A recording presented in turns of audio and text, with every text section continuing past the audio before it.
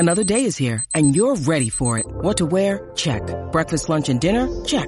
Planning for what's next and how to save for it? That's where Bank of America can help. For your financial to-dos, Bank of America has experts ready to help get you closer to your goals. Get started at one of our local financial centers or 24/7 in our mobile banking app. Find a location near you at bankofamerica.com/talktous. What would you like the power to do? Mobile banking requires downloading the app and is only available for select devices. Message and data rates may apply. Bank of America N.A., member FDIC. When you need mealtime inspiration, it's worth shopping Kroger, where you'll find over 30,000 mouth-watering choices that excite your inner foodie. And no matter what tasty choice you make, you'll enjoy our everyday low prices, plus extra ways to save, like digital coupons worth over $600 each week. You can also save up to $1 off per gallon at the pump with fuel points. More savings and more inspiring flavors make shopping Kroger worth it every time. Kroger, fresh for everyone. Fuel restrictions apply. Today is Sunday, November 29th, and this is Celtics Beat on the CLNS Media Network, the leading online provider of audio-video coverage of the Boston Celtics. I'm Adam Kaufman, episode 384, featuring longtime Worcester Telegram and Gazette Celtics beat writer Bill Doyle, is brought to you by betonline.ag. Go to betonline.ag today for your exclusive sign-up bonus.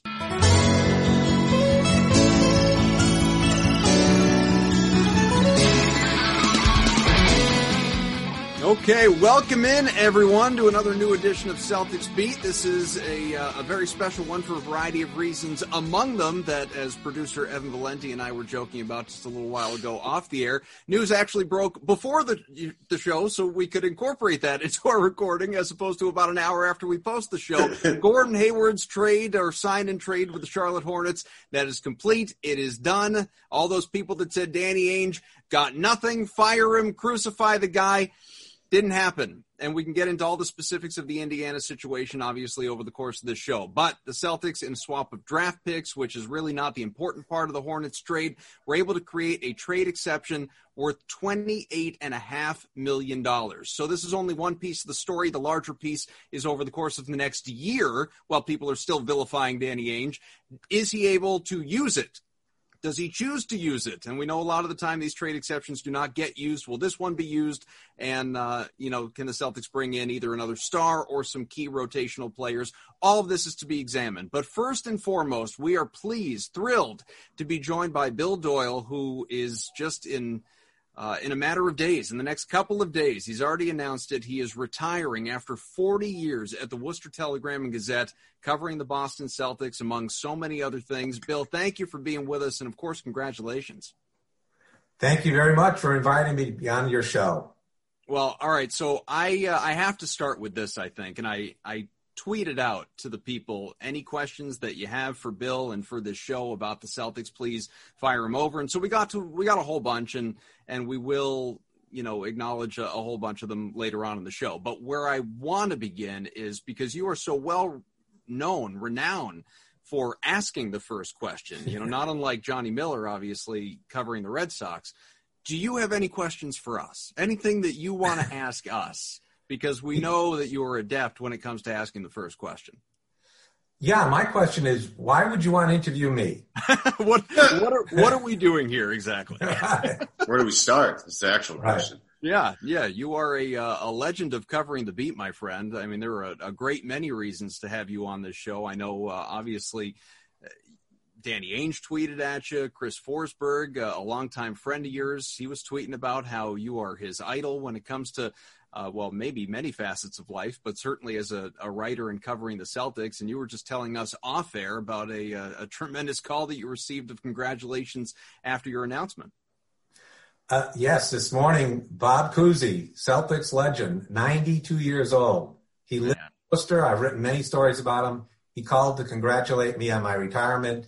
And he also called to say, give me an idea. He said, why don't you expand upon your goodbye column, your farewell column, and write a book about all your experiences? And that's not a bad idea if I could remember all my experiences. Yeah, it's a lot to remember. It's as a lot of, the adage is, my favorite one is Bill Belichick has forgotten more football than I'll ever know. I mean, this applies to you, Bill. I mean, you've forgotten more about Celtics history than I'll ever know because of how much of it you experienced yourself in person. So, I mean, it would be an excellent book if you were to put it to paper, no question about it. Well, I don't, in my farewell column, I included 2 quotes. Mm-hmm. One of them was from Bob Cousy. My two of my favorite quotes that I've ever received from my interviews. And Bob Cousy once said, "I hate it when people ask me for my autograph. I hate it more when they don't." In other words, don't pester me, but don't forget me. Yeah. He wanted to tell me where that came from. And he said that he was watching the Johnny Carson show. Do you guys remember Johnny? Oh, yeah. Years ago, and Orson Welles was on it. And Johnny Carson asked Orson Welles, "Do you like being a celebrity?" And he said, "I hate it. I want people to leave me alone. You know, I hate being a celebrity. The only time I like being a celebrity is when I show up to my favorite restaurant and the maitre d' says to me, 'Oh, Mr. Wells, we have your table waiting for you.'" Yeah. Takes me to my table at a crowded restaurant. So then it comes in handy. And Bob said, that's kind of the way I look at it. Like, I want to be left alone, but once in a while it pays off to be a celebrity. Oh, Johnny Carson really followed that to a T, huh? I mean, as soon as he retired, he just disappeared. He was gone out of the media. Yeah, it's funny. He interviewed people for a living, was on TV 5 nights a week, and he didn't like the spotlight. So, for you, I guess, sort of in the same vein of, hey, your table's ready, and asking us about Johnny Carson. If we're both, I mean, we're not old, we're not young, right? We're kind of middle of the pack in terms of our media careers, I guess. But if you were to go to a younger Celtics, say one of the recent draft picks, Nesmith, Pritchard, or a guy who's only been around a little while, the Williamses, or Langford, someone like that, if you said, "Hey, you remember Johnny Carson?" they'd probably look at you cross-eyed. So yeah. You have seen in your they don't remember Jay Leno. Yeah, well, right, yeah, seriously. remember when Conan wasn't on TBS? In your 4 decades covering this team, you have seen a lot. I mean, you have seen a lot, obviously. I mean, you've been covering this team longer than I have been alive, but by a very small margin, but a long time. What are some of the great memories, the great thrills? Before we get, I know people want to talk about Hayward and the trade exception and all that stuff. We'll get there. This man is retiring. What is the stuff, some of the great memories outside of the championships, that goes without saying, that you've seen over the years? What's really stuck with you? Well, let me just point out, I covered the Celtics for about 27 years. Okay. I've been a sports writer for the Worcester Telegram for 40 years. I actually covered the Bruins before the Celtics for a little while, and I covered colleges and high schools. But I started covering the Celtics. This is a memory. The year after Larry Bird retired. It was Kevin McHale's last year. And what I remember was going to the playoffs in Charlotte, and the Celtics were down by 1 point in the closing seconds. And if they lost, they were going to be eliminated. Kevin McHale, from half court, lobbed a perfect alley-oop pass right over the basket, and Dee Brown, who had won the slam dunk contest, jumped up, grabbed the ball, was about to dunk it when Kendall Gill from Charlotte blocked the shot. The game ended. The Celtics lost by a point. Dee Brown insisted he was fouled. They didn't make any call. The Celtics lost. And right on at courtside, Kevin McHale retired. Right on the court. Wow. Well, if ever there was a kind of a link, right, between eras of Celtics basketball, because Kevin McHale, you think of him, he's known for winning. Or at least remembered for winning in a Celtics uniform in his NBA career, and an all-time great. Dee Brown, no disrespect to him, I love the guy, he couldn't be a nicer person, but is not, remembered for his time with the Celtics as being a winner, a champion, in the way that so many of those other guys are. For those two guys to play together on the same team, I mean, what a great link of just, what once was to what it became for a little while. For sure. Dee was not on some good teams, unfortunately. And I remember when Rick Pitino came on board as coach, one of the first things he did was get rid of Dee. But I like He was a great interview, and he was from Florida, and he went to college in Florida. And I remember asking him the first winter when it snowed. I asked him if he had ever seen snow before, and he said that he came outside, tried to scrape his windshield with a spatula because it's all he had. Yeah, and it didn't work out too well. No way. It's funny though. You mentioned that play and how that's like one of your first seasons, how it ended, and then you have the flip side. I know it wasn't exactly the ending of it, but it was the start of the end of this season. Is Jason Tatum getting blocked by Bam Adebayo in the playoffs in the Eastern Conference Finals? It's kind of nice symmetry for you there, Bill. Yes, yeah, for sure. And one other thing is I didn't cover the Celtics a lot this season. Jim Fenton from the Brockton Enterprise covered it for Gatehouse. I moved on to other things, but I think the Celtics this year went about as far as you could have expected them to. Nice if they beat Miami, but they weren't going to beat the Lakers. No, sad as that is, I agree with it. I mean, I do think it would have been, and this is really no slight on Miami because there were so many significant injuries in that series, but I think it would have been a more competitive series had the Celtics been in the finals. But I don't know, maybe there's some level of bias there for me. I don't think so. But when you think back on the last 40 years, and I know obviously you wrote about it and just, the growth that you experienced as an individual, in your personal life, obviously, in between your wife and kids and grandkids and so on and so forth, not just obviously what you did professionally, but what you did do for work and being a reporter over the last 40 years and how much the medium has changed and how much the media has changed and, the internet and social media and just the way you went about covering your job, access to players, relationships, all of them being able to now express themselves as opposed to through you guys, but directly on social media or whatever their own platforms may be. How has your job, your role really changed over the years to where we are now? Well, when I first started covering the Celtics and the Bruins, you would write your story on basically a typewriter. And someone who's working at the Garden would fax your story back to the paper. It was called Camfax. You'd hand them a piece of paper, they'd put it through a fax machine and fax it back there. Your deadlines were much later, too. Deadlines are earlier now than they used to be. For the paper, you could take all night to put something online. The job has changed a lot, but it's all about adjusting. I'm sure your jobs have changed over the years. Sure. I mean, have you viewed them as good adjustments, though? Just the advances of technology specific to your profession, specific to reporting, to journalism, to, there was a point in time where, as you acknowledged, like you could have a story, a scoop, and as long as you were comfortable that you were going to beat the TV guys to it, then as long as your story ran that next day and nobody else had it, then you were gold, like all eyes on Bill Doyle. But now, obviously, it's about having that first tweet. And, a lot of the time, unfortunately, it almost doesn't even matter whether you're right or you're wrong.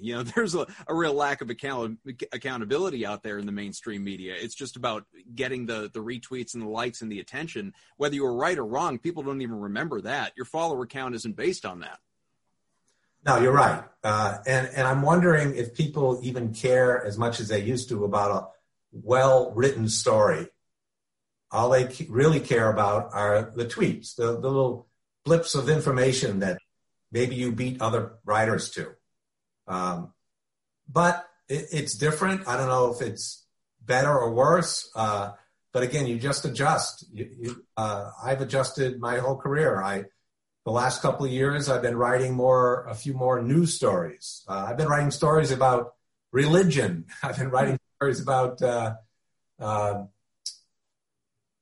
people who died in the Worcester area that were well known, in addition to writing sports stories. And it kind of put things in perspective for me. I enjoy sports. They've been my life, but there's things other than sports out there too. Will you miss it? I'm sure every once in a while you will. There'll be a big game. You'll say, man, that would be fun to write about, or I'd like to talk to so-and-so about whatever it may be. But, the grind of it all, are you happy to be jumping into retirement in the next chapter, or are you going to be, do you see yourself sitting there after a lot of games or even throughout the season, Celtics in particular? And I know you said you didn't do as much of it last year, but just kind of saying, man, I kind of missed the grind of it. What I'll miss is taking my fingers, putting down on the keyboard, and punching out my thoughts. Yeah. That's what I'll miss. And you'll have Twitter for that, though. You still have Twitter for that. I still can do that. I can still do that. And one thing that my strength as a reporter was interviewing people, I thought. And I'll miss that. I'll miss interviewing people for sure. I like to put people at ease, maybe even use some humor, become familiar with them. And that's changed too. Years ago, you could get to know the Celtics. You talk to them before games, one-on-one. Then they changed that. They didn't really want you to talk one-on-one with the players before the games. They would put the player up against the blackboard or the whiteboard, and you'd talk to them in a group. So you couldn't get anything different than anyone else. I think that's changed again. Of course, this year, everything was off the table because of the pandemic. There wasn't media at the games, but I prided myself on getting to know the players. They got to know me. They would feel comfortable with me, and they might tell me something they might not tell somebody else. One player that I did that with was Tony Allen. Tony Allen said that he appreciated the fact that I would talk to him before and after games, whether he played well or not. And he appreciated that. So when he had a bad game and I went and talked to him, he would talk to me. He might not talk to some other reporters, but he would talk to me. So you would develop a rapport with the player. And that was key to conducting interesting interviews. Now, you said that your best skill was interviewing players throughout your career. You have a favorite interview? Is any player stick out in your mind that's like, yeah, interviewing him was always a blast because he always had a cool nugget for me or made me laugh or always had an interesting perspective on what had happened in the game?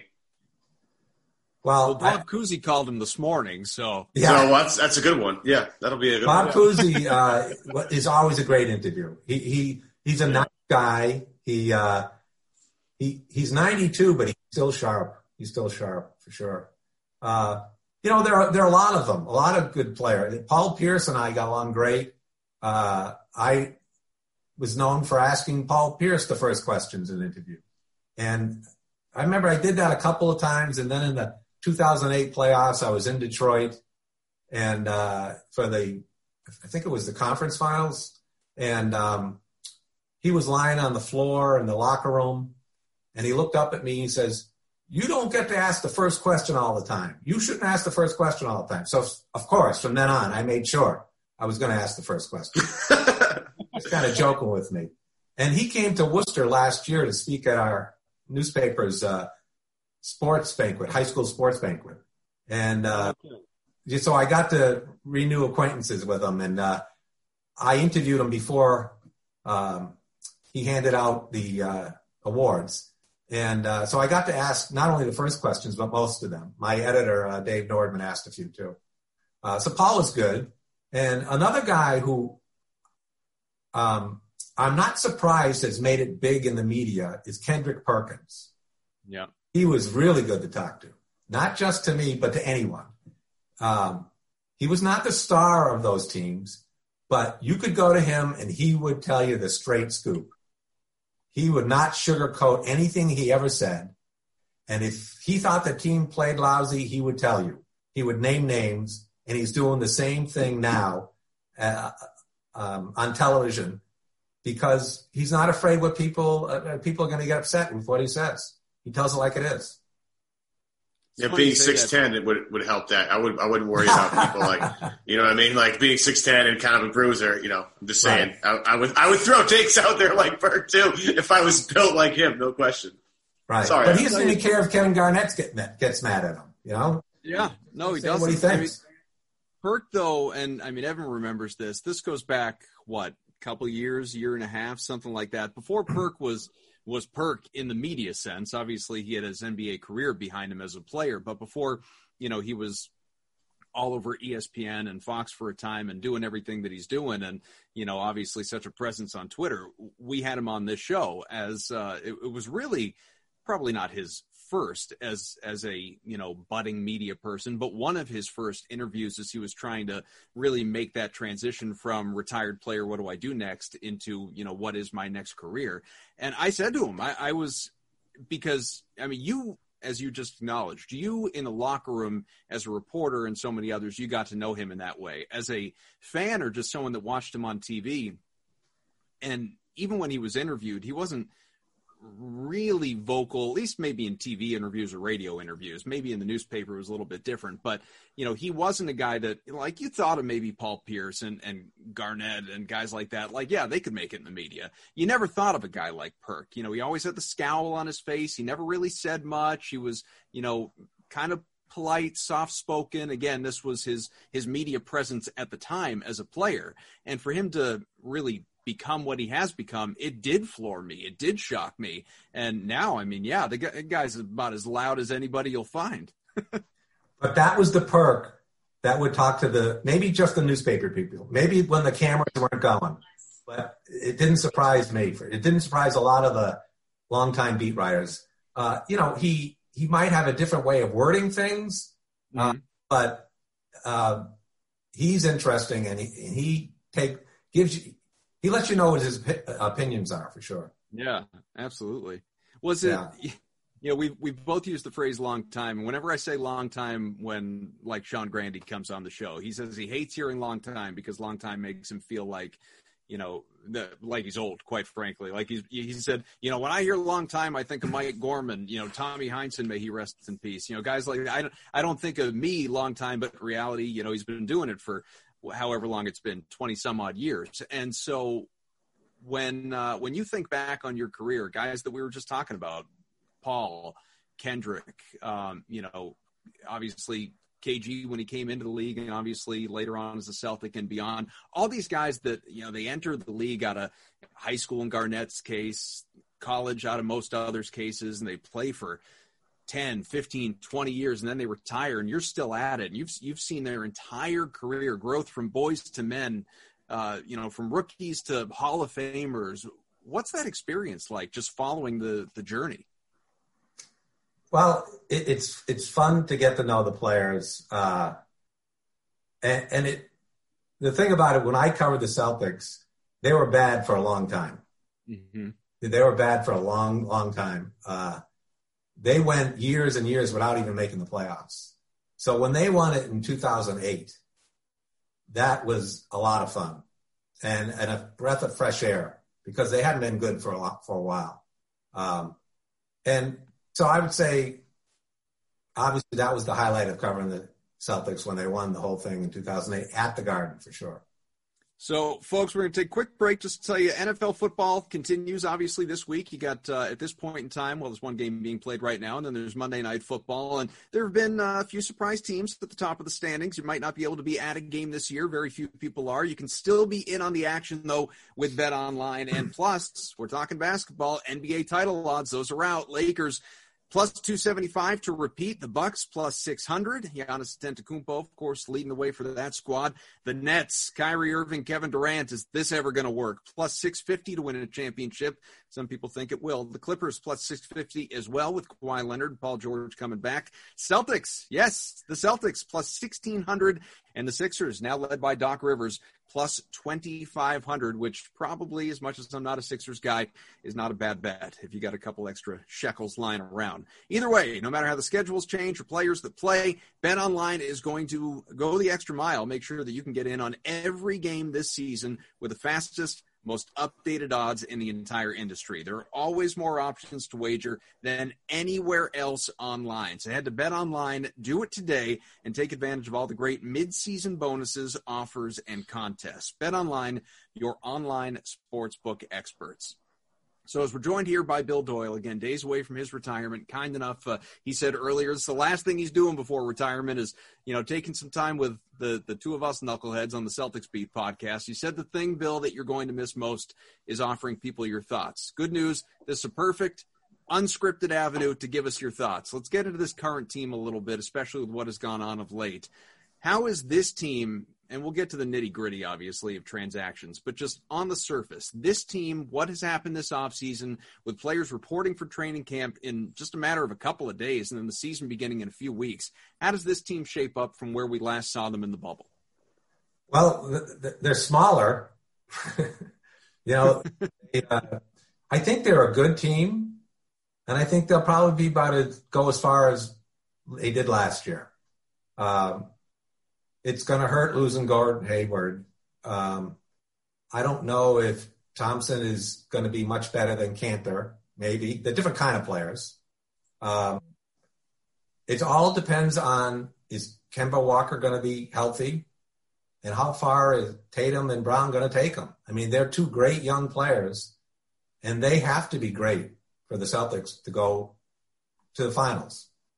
Yeah, I agree with that. I mean, it's unfortunate that Boston has had to rely on young talent for so long. It's fortunate for them that those two have responded very well in terms of trying to carry a team to go back to that first run. No Kyrie, no Gordon Hayward, two really green guys trying to put it together, and kind of figure it out on the fly. What about the two guys, Jason and Jalen, have impressed you the most? I've talked to a couple people, their maturity for how young they are is really impressive. I mean, both guys, Jason and Jalen, both of them, super impressive, super mature, have really grown their games over the past couple of years. What's the most impressive thing about them in your opinion, Bill? Well, the most impressive thing is they're improving every single year. They're adding something to their game. They're not young players anymore. They're young. But I remember not this year, but last season during the playoffs. So in 2019, I interviewed Brown before a practice. And I said to him, you're not a young player anymore. You're a veteran now. And he kind of smiled and even laughed. But it's true. You're in the league like 2-3 years now. You can't be considered a young player anymore if you're playing a lot, and they are. So they're not the future; they're the present. And what has impressed me most is that they get better every single year. And I remember when Tatum, his rookie year, he started off hitting all kinds of threes, and then he couldn't hit any for maybe the second half of the season. Well, he's more consistent with his three-point shot now. Brown has become a much better scorer. They're both pretty good defenders. They're getting better rebounding. They're adding to their games, and Brown looks like he's underpaid now. Tatum, $195 million. I mean, if I was making $195 million, I'd still be working. It's a pretty unbelievable amount of money, but I love talking to past players about the money that gets thrown around today, obviously, and what that must feel like when you're just looking at these. I mean, a lot of those how do you guys spend it? Back however many eras. I mean, guys need to go work after they finish playing. No, they don't. No, I mean not now, but back in the day. All right, I'll put this in perspective. Bob Cousy, last year, 1963. He just won 6 titles with the Celtics. He made $35,000. That was his highest pay. Yeah. That's like a game check for Jason Tatum this year. I mean, that's what we're talking about. Tommy Heinsohn, he retired. He went to go before he was a coach and broadcaster. When he retired to being from being a player, he went and sold insurance in Worcester. Yeah, Mutual. Bob Cousy and Tommy Heinsohn for a while lived in Worcester. Cousy still does. And they used to commute to the games together from Worcester. And Togo Palazzi, another Holy grad from the 50s, he played for a couple of years for the Celtics. So the three of them would drive in together. And I remember Cousy telling me that he had to drive, though. Cousy had to drive. They wouldn't let Togo drive. Well, I got to know Togo quite well some years ago.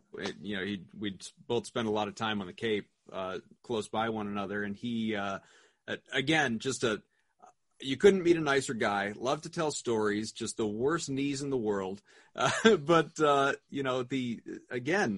of those 60s Tales of the Celtics.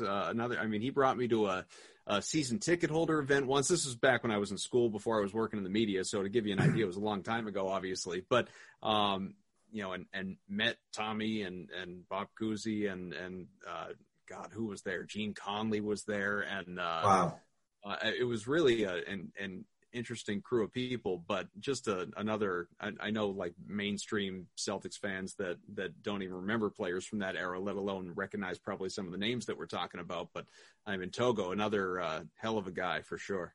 I got a Togo you story for you. Shut him up about J.P. Ricciardi, another Worcester guy. Yeah, right. I got a Togo story for you. I got my editor one day a few years ago, and he said, "Oh, Togo Palazzi just died. Call Bob Cousy and get a comment." So I said, all right. I was at home. And then he called while I was on my landline. He called my cell phone and my wife picked up. He said, "Did he call Cousy yet?" She said, "Just about to." He said, "Tell him to hang up. Tell him to hang up." So I got on my cell phone. He said, "What happened?" He goes, "It was a different Togo Palazzi who died." How could there be a different Togo Palazzi? I was certainly not one of those people. I mean, that's interesting. I can't imagine there must be more than two in the world. Right. Togo led Holy Cross to the NIT championship, I think, in '54, and Tommy was a sophomore on that team. Oh, it's crazy. Yeah, no, those guys go way back for sure. Yeah. Did obviously, but so back to this current team, and you brought up Gordon Hayward, and I agree. Certainly, the Celtics are going to miss him. They didn't replace him, haven't as of yet anyway. Unless you're just going to get that much more from the younger guys. I don't know how much more a guy like Tatum can give you, or even Brown. Brown has maybe just a little bit, higher level than he's already at to be that perennial all-star. A lot of people think he can be, but Jason Tatum, there's not too much higher, at least volume-wise, statistically speaking, this guy can climb than what he was last year. But for Hayward, I don't know how much. There have been a lot of reports out there, certainly some from Indiana.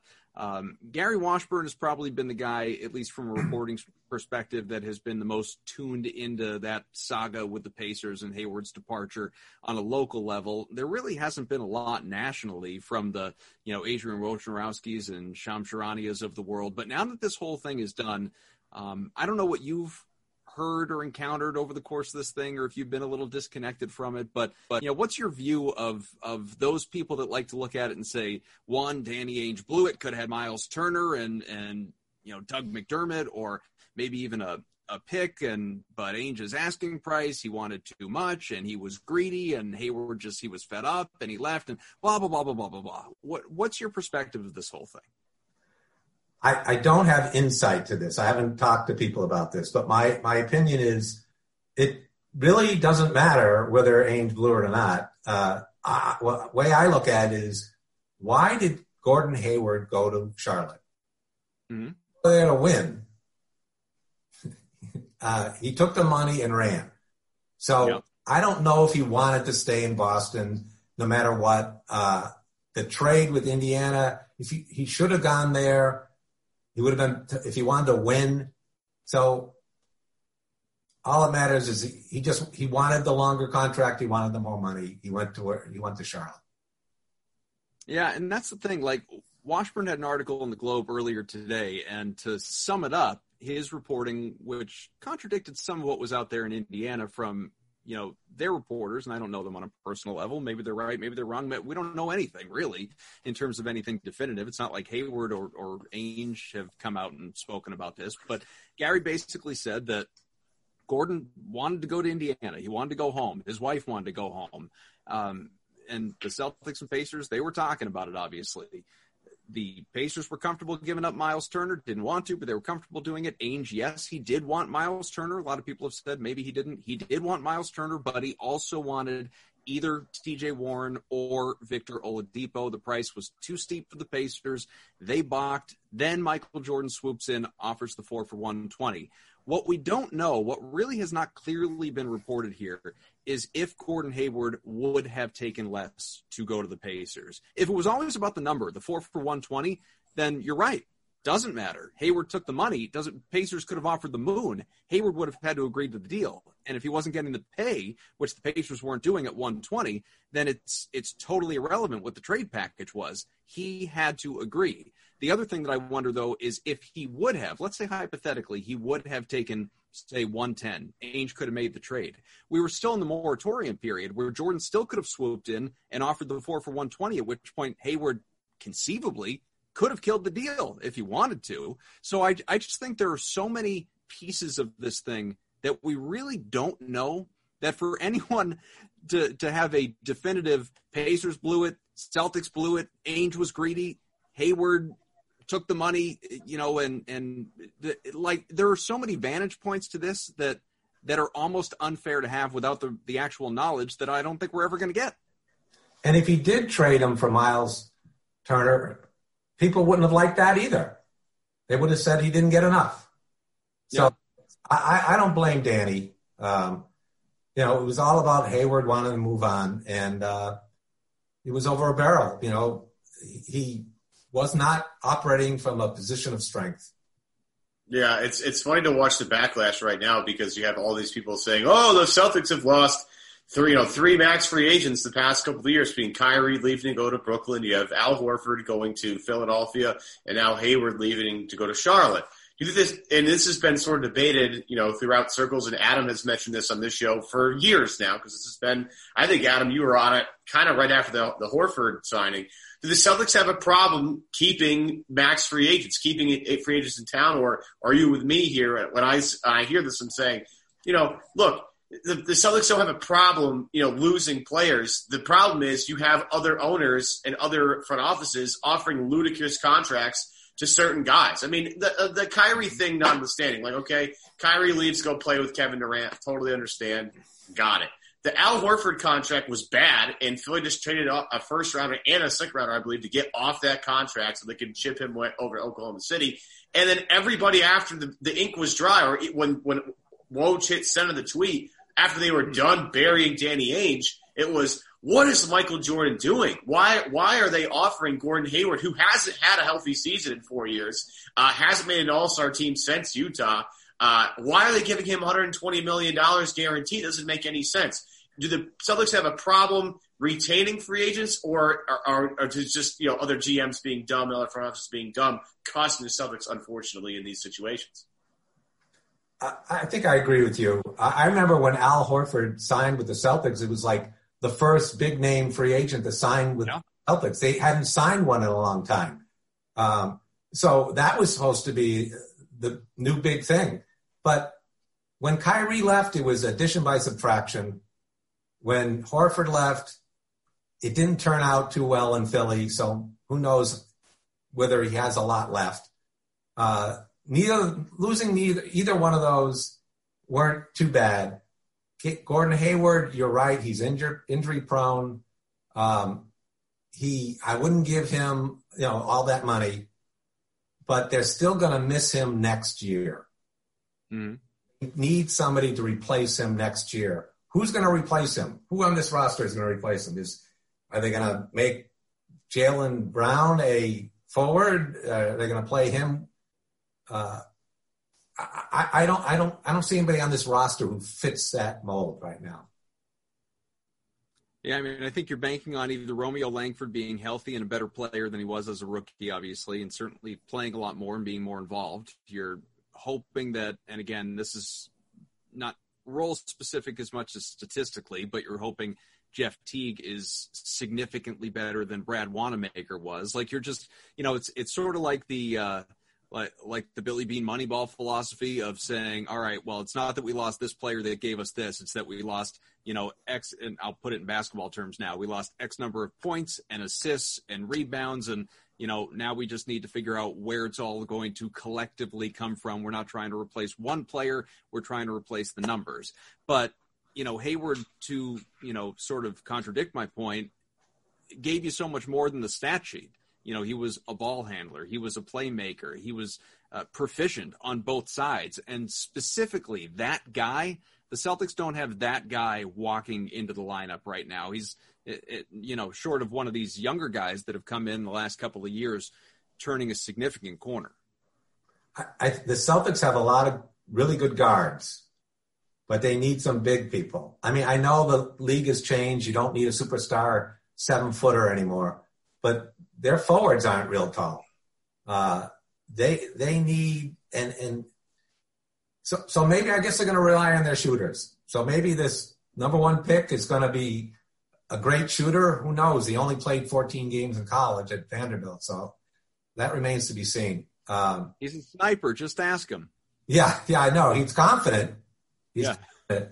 And I hope he comes through. I mean, maybe they'll be running up and down the court and shooting threes and, fooling people. I think they're going to be about as good as they were this past season. In the interest of time, let's get to some of these Twitter questions. There are a lot, so feel free to go as quickly as you want. We'll go semi-rapid fire. But, this comes from just a ton of people, to sum it up. A lot of people want to know about this trade exception that the Celtics acquired, the $28.5 million in the deal from the Hornets, and, trying to replace, obviously, Gordon Hayward. Do you believe Danny Ainge will use it? He's got a year to do so. Could even be next offseason. Doesn't have to be now. Do you believe he will? And any types of guys that come to mind that you think he might be targeting? I don't think he's going to use it for a while. No. And I agree with you. Yeah, I don't think, he's not going to use it just for the sake of using it to make himself look good, because he doesn't care about what people think. He does his job the way he thinks he should do it, and he doesn't feel the pressure from the fans. So I don't think he's going to use it right away. And there's no one really that stands out that I think they should sign. I just want to point out before we move on here, Adam, that Bobby Marks had it, and I've been kind of regurgitating it a while because I made the point. I didn't have the numbers. 75% of all trade exceptions go unused. Just going to throw it out there. Just for the people. You do with it what you want. I'm just going to say that. I'm not confident in a trade exception. It's a large one. It's the largest in NBA history, but I'm not confident it gets used even at all. And I like what Bill said. I agree with the fact that, Danny doesn't care what you think. He's just going to keep running the team the way he thinks it needs to be run. So here's I agree with both of those things, but here's my only little caveat to Bobby Marks, stat, which is you can't argue with the stat, right? I could see, remember the Celtics have 3 trade exceptions created by the deals, obviously, in with Cantor and Poirier being sent out of town as well. I could see a $5 million, 4-point whatever for Cantor expiring. I could see Poirier's $2.5 million expiring. The largest trade exception in NBA history of $28.5 million, which does not need to be used in one fell swoop either. They could use it for multiple players. You can't pay over it. You couldn't, a lot of people want to say, get Bradley Beal. Well, 1, he makes too much. 2, I don't think Washington's looking to deal him. But you can't I find it very hard. I totally agree it's not going to happen soon. I think you're talking next offseason, maybe even the trade deadline at the earliest. Certainly nothing in the coming days. But to let a $28.5 million trade exception or a large portion of that expire would blow my mind. It really would. Well, hopefully your mind doesn't get blown. We'll see what happens. But I that's when you're going to hear from all the fans saying, Ainge blew it. Yeah. Oh, that'd be crazy. All right, so this will be zeroed right back on you. From Neesmith is legit is the username on Twitter. Was Billy here at the 1986 Dead Show in Worcester with Walton and the Seas? And what's your best 1986 Celtics story? I didn't cover the Celtics in '86. I know. Yeah, you said 27 years. It was I watched them. I watched the Celtics in '86. It was fun, but I don't have any inside scoop from that year.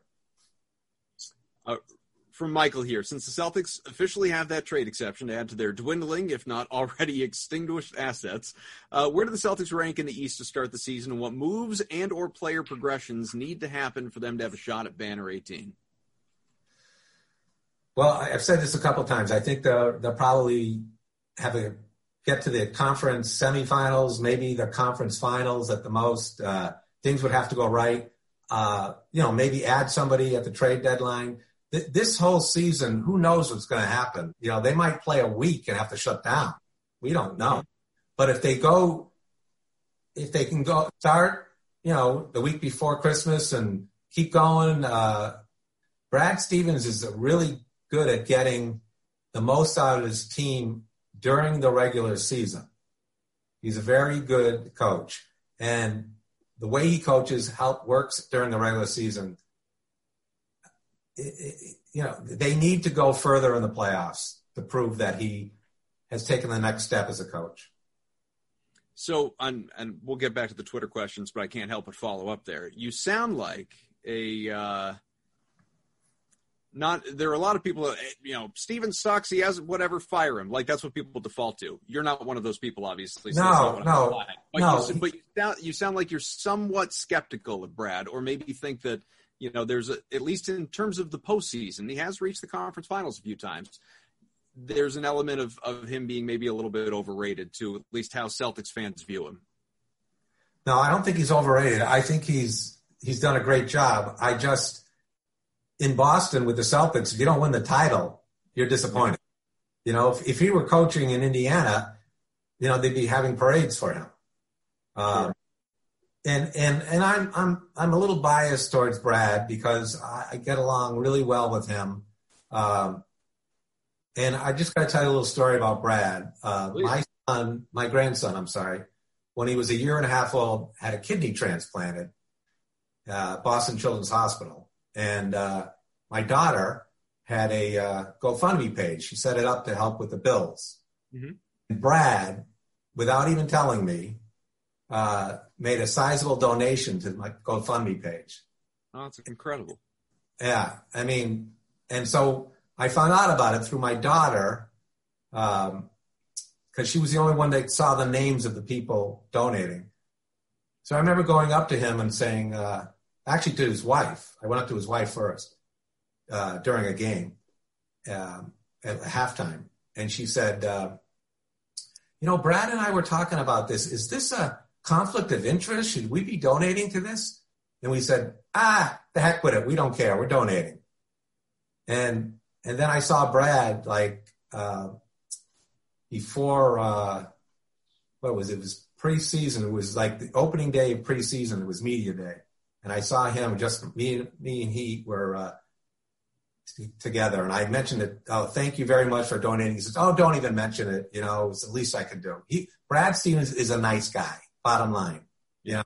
So I'm a little biased, but I think he's the right man for the team to coach. My only point is, in Boston, if you don't win a title, people aren't satisfied, or at least they're not satisfied for long. So he needs to win a title to win over his daughters. And I don't know if this is the team that's going to do it. So I am, and Evan is right there as well. We are high up in the Brad Stevens fan club, and I love Brad at Butler. I was so stoked when they hired him, and have all the way through been, a zealot when it comes to all things Brad Stevens. There are plenty of guys that this statement would apply to, but I'm going to zero it in on Brad anyway.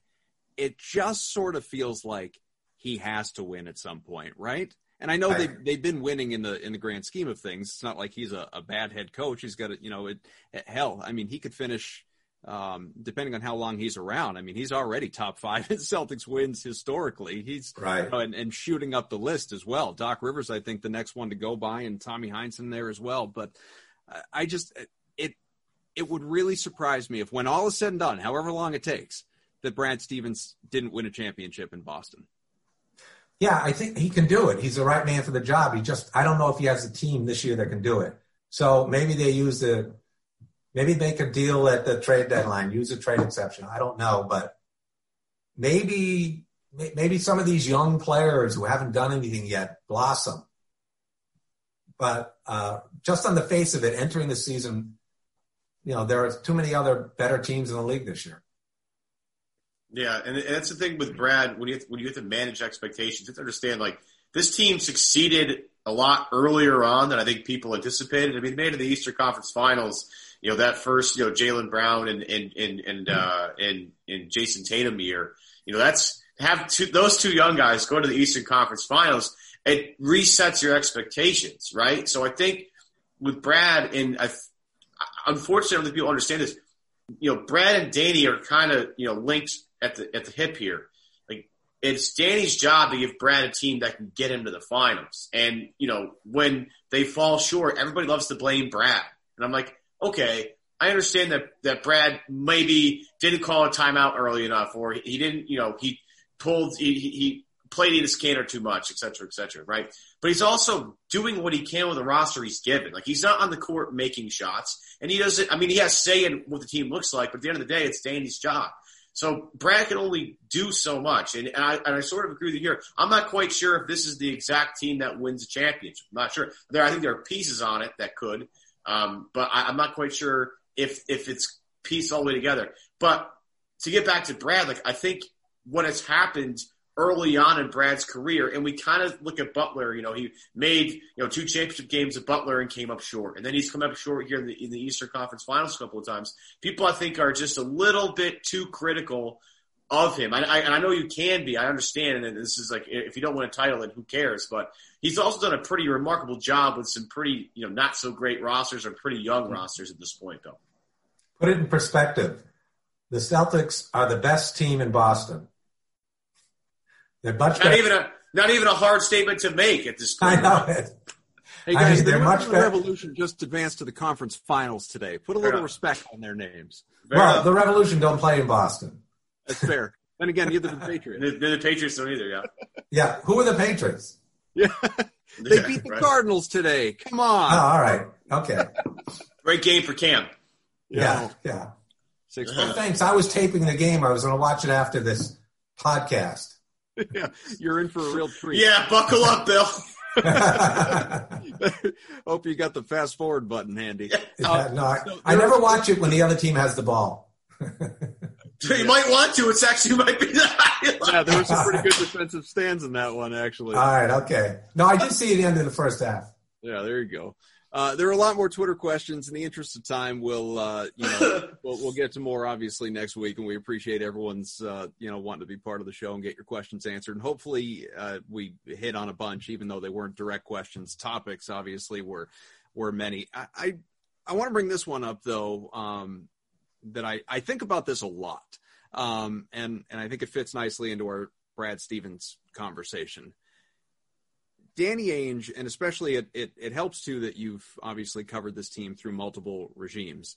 And I love Danny. This is no attack on Danny as an individual or even I think he's a very good GM. It's not even an attack on him as a GM. It's the only element of it being an attack is the bottom line of championships. He's been on the job for, what are we at this point? 16, 17, 18 years, something along those lines. He's won 1 title. He's rebuilt the team multiple times. He's gone to multiple championship rounds. He's won 1 title. Maybe they're close to another. Sure as hell hope they are. In this city, because you bring up Boston, in this city, is there a Wyc Grousbeck and ownership? They love him. He's not going anywhere, I would think, by Wyc's hand. Like, I think for Danny to leave, it's going to be Danny's choice. But does there come a certain point in time where you look at it and say, you know what, championships are just tough to win, and you got the right guy, and he's going to get you there again? Or do you look at it on the other side and say, 1 title in almost 20 years, it's Boston, that's not good enough, we need another guy in here? Yeah, that's a decision that Wyc Grousbeck and Steve Pagliuca have to make. I think they're solidly in Danny's corner and in Brad's. I don't think they're concerned about that yet. There's always a chance they bring somebody else in here and the team starts losing. I mean, They've got a good thing going, but I'm sure they want a great thing going. But the problem is, what are you going to do? Get LeBron to come to Boston? Sure. Yeah, I'm not sitting here saying I have an answer, even that I'm right. Advocating for Danny Ainge to lose his job. Far from. But I do think about, people's impatience with leadership that is good, very good, great at times, not exceptional. And everyone just demands exceptional. I think being spoiled by what's gone on here across the teams for the last 2 decades. People think that there's a certain generation, multiple generations now of people that believe that's just the way it's supposed to be, when that is not the reality. No, you win in the NBA with superstars. The Celtics have is Tatum a superstar or is he a star? We're getting there. I would say he will be a superstar, but right now he's not. So they don't have a superstar. Mm-hmm. You need a superstar to win in the NBA, and the Celtics don't have one, at least not yet. But I think they have a very good coach. They have a good roster. Who knows? Maybe other teams have injuries. The Celtics stay healthy. There's a chance, and maybe that's what you need going into a season. There's at least a chance, and they have one every year since Brad Stevens' second year. They've had a chance. Interesting time to be a Celtics fan for sure. Not wishing time away, but there is definitely an element of wanting to at least fast forward the period of time that just to get an answer on that trade exception, because that I feel like there's going to be. Not even I feel like, I know there is going to be an obsession with that, at least from the Twitter mafia, over the next however long until it's either used or expired. People are going to fixate on that and come up with trade proposals that involve whomever, Buddy Hield. I mean, hell, I got a buddy who comes on the show from time to time. I got a buddy texting me right now. DeMar DeRozan, Nick Vucevic, Rudy Gobert, Buddy Hield, LaMarcus Aldridge, Draymond Green, Harrison Barnes, Aaron Gordon, just racking his brain. This is what's going to happen for the next however many months until we get an answer to this question one way or the other. I don't like any of those players you named. That's tough. They're good, but are they going to put the Celtics over the top? Yeah, and then it starts to be which of those guys or someone else I didn't name, obviously, not only becomes worth acquiring, but worth paying that amount of money and then paying into the tax to keep them and so on and so forth. Like, these are the things that you need to think about to, examine, because they don't – if there's one thing Danny Ainge, and he's done a lot of things great, but if there's one thing he has done a great job of lately – and I will credit him in this sense for not re-signing Hayward for, if it were a reasonable contract, sure, but 4 for 120 or even, 4 for 110 or whatever, no thanks. He has not sent out bad money. The only bad contract he might have on his hands right now is Kemba Walker if the knee is what a lot of us fear it is. Right. But if the knee is okay, he's got a lot of great contracts on the books and certainly no bad ones. Yeah, no, Ainge has done, he's made some mistakes, obviously, but he's done a good job overall. I have no complaints with him. They haven't, the couple of times where he's been able to draft really high in the draft, he's got 2 really good players. Mm-hmm. It's just they're not big men, or they're not LeBron James or something like that. Ainge isn't the problem. It's just they need to get better. I don't know how they're going to do it in the way things are now. Now you just get to sit back and watch like the rest of us. Yes. And it'd be nice to go to games again. Well, that's true. I hope it helps you out as a fan. It'd be nice for people to get to go to games again.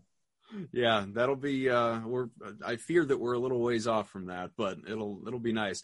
Most important, above all of this, everyone is happy, healthy. I hope. My family's doing great. Yes, good, doing great. And my grandson, I mentioned earlier, he had a kidney transplant. He's 4.5 now. He's doing great. Terrific. No, that's what we want to hear. Well, thank you so much, Bill. For hang on. Hang on. Before we go, I got one more, and I don't know if Bill's aware of this. I've been able to do a couple of Celtics games in my life as a reporter. It's been a blessing for sure. I don't know if you know that you're a legend amongst the rest of the reporters there. I'm sure you do know this. But one of the things you are legendary for is your placement at every single either interview with Brad or interview. You have the pole placement, like the first person right next to him in every single post-game interview or pre-game interview. And before we get out of here, we have to know the secret of how you're able to wind your way through everybody and get to that spot, because that's been you for the past 27. It's just you right there for the past 20 years, right next to everybody. What is the secret? How did you do it? Well, again, I started just doing, I don't remember why I started doing it, but I started asking the first question, and then it became a tradition. And the other reporters liked it when I asked the first question because they didn't have to. And seriously. And then they could think longer, like, what do I want to ask the coach? Or what do I want to ask Paul Pierce? And maybe I could ask a follow-up, or I could like soften them up with a question first, kind of thing. So they would let me get up in the front. They would like open, it was like Moses, the Red Sea. They would let me get up there. Bill, go ahead, ask. And even the last couple of years when I wasn't around quite as much, they would say, Bill, you're still going to ask the first question. So that was part of it. They helped it happen. I'll just, every time I've gone, you were the first in line every single, because you get that line outside the locker room as you sit there and wait for them to open the doors and Jeff Twist and tell you it's okay. You were always the first guy in line every single time. And I was like, how does this guy do it? How does he do this every single time? This guy is amazing. Unbelievable. Thank you. That's what I'll be known for, is the first question. Yeah. Did you feel any pressure every time you had to ask the first question? I did. I'm sure you did. I definitely did. Yeah. I thought, what am I going to ask tonight? I got nothing. Yeah. Microphone, and I would just think of something in the last second.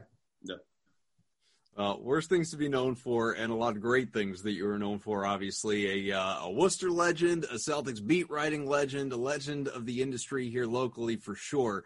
Bill Doyle, Worcester Telegram and Gazette, retiring in the coming days after 40 years on the gig and, of course, north of 2 decades covering our beloved Boston Celtics. Thank you so much for being part of this here, Bill, and we hope that even in retirement we have you back again. Thank you very much for inviting me on your show. I really appreciate it, and I hope I have a great retirement. I hope the Celtics do well and do even better than I think they're going to do. I think we all share in that. Once again, this show brought to you by betonline.ag. Go to betonline.ag today for your exclusive sign-up bonus. We'll all rally together. We'll have a virtual retirement party for Bill. It'll be a Zoom party. So, unfortunately, we won't be able to clink glasses or anything like that. But we will all, raise a glass to you anyway. Thanks again, Bill, and obviously to Evan. I am Adam. Thanks to everyone for being with us. Your Twitter questions, everything else. We'll be back again for you next week when, at that point in time, Celtics will be getting back to work. Preseason games will be right around the corner. And finally, we don't have to say, boy, this sign and trade going to get done anytime soon. It's done. Gordon Hayward's gone. The trade exception's here. And now we wait to see what Danny Ainge does with it. Thank you so much. We'll talk to you again soon.